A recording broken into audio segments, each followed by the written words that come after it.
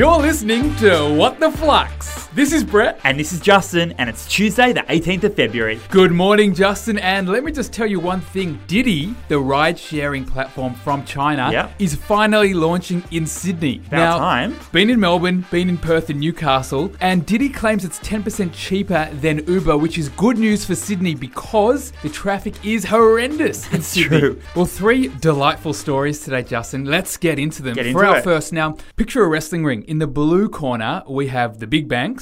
And in the red corner, we have buy now, pay later companies like Afterpay. This is a hot fight. Get this. Commonwealth Bank and ANZ are pushing for changes in regulation that would allow retailers to actually add a surcharge to customers who use services like Afterpay, or aka an Afterpay tax, as we like to call it. Yes, an Afterpay tax. So what's going on here? Well, the banks are encouraging the Reserve Bank of Australia to introduce a new law. So, Brett, run us through how companies like Afterpay actually make money. Well, Afterpay and the like make most of their money from a fee charged to retailers on each transaction, generally around 3 to 6%. So, when you buy your $100 Patagonia t-shirt from the Iconic and put it on Afterpay, the Iconic actually needs to pay $3 to $6 back to Afterpay. But here's the juicy part. When Afterpay signs up a retailer, that retailer, like the Iconic, is actually not allowed to pass on that $3 to $6 Afterpay tax to you, the customer. And so the retailer gets squeezed and there isn't much profit left over. What do the banks want here? They want Afterpay's no surcharge rule gone. They want to even the playing field. Now, it's great to see the big banks being benevolent,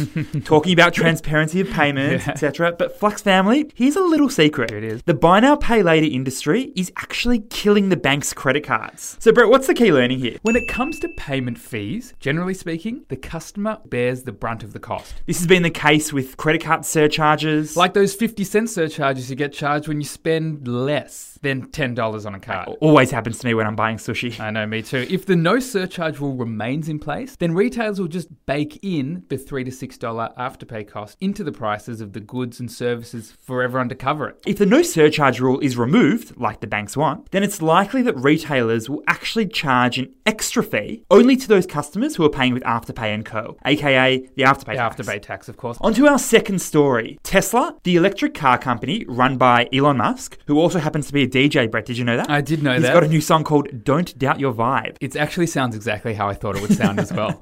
Tesla is raising more than $2 billion in a secondary stock offering. So let's just take a step back before we bore the Flux family to death with this investment jargon. What is a secondary stock offering? I'm glad you asked. It's when a company that has already gone public on the share market wants to sell more shares to investors so that they can get more cash in their bank account. So the company creates new shares. That's right. Let's talk about Tesla. Tesla's stock has been going bananas in 2020. And the share price has risen 87% this year alone. Its market cap is now around $144 billion, worth nearly double Ford and General Motors' combined value of $83 billion. It's just nuts. It's kind of like Taylor Swift and Katy Perry dominating the music scene for years, and then here comes Lizzo. And last week, Tesla announced it is raising over $2 billion of fresh money from investors. So what's the key learning here? This move by Tesla reminds me of selling a pair of second-hand sneakers. Okay, go on. When you buy a pair of sneakers, Adidas makes money from the purchase. Imagine you're waiting in line, middle of winter, to buy the latest limited edition Yeezy sneakers. Let's call them Yeezy 650s. You get your grubby little hands on them, Brett, and you're delighted.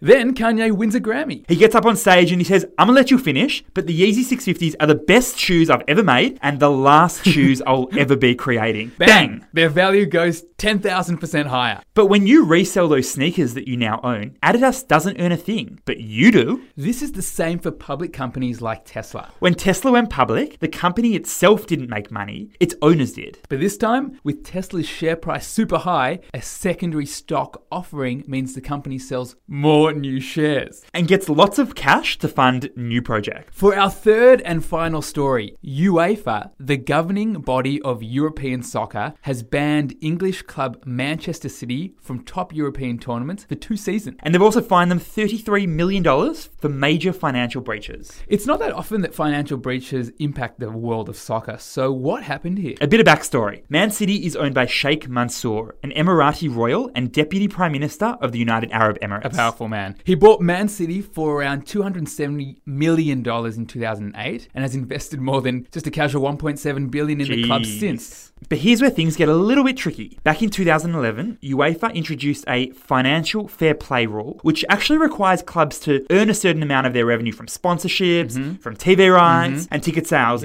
in order to pay such high salaries to players. Despite these rules being in place, somehow Manchester City assembled the most expensive squad of players in global soccer history. So the big question has been, how did they do it? Well, it's pretty clear how. They weren't playing by the rules, aka cooking the books. Think Carlton Blues 2002, still breaks my heart. Think Parramatta Eels 2016. Think hospitality industry 2020. These aren't violations relating to soccer only, it's accounting fraud. So what's the key learning here? Apart from the fine, Manchester City is banned from the Champions League for 2 years. This is one of their major revenue streams. They earned over $100 million from Champions League just last year. And the fact that they won't get ticket sales from matches and much less money from sponsorship. The grand total of the loss could be more than $300 million.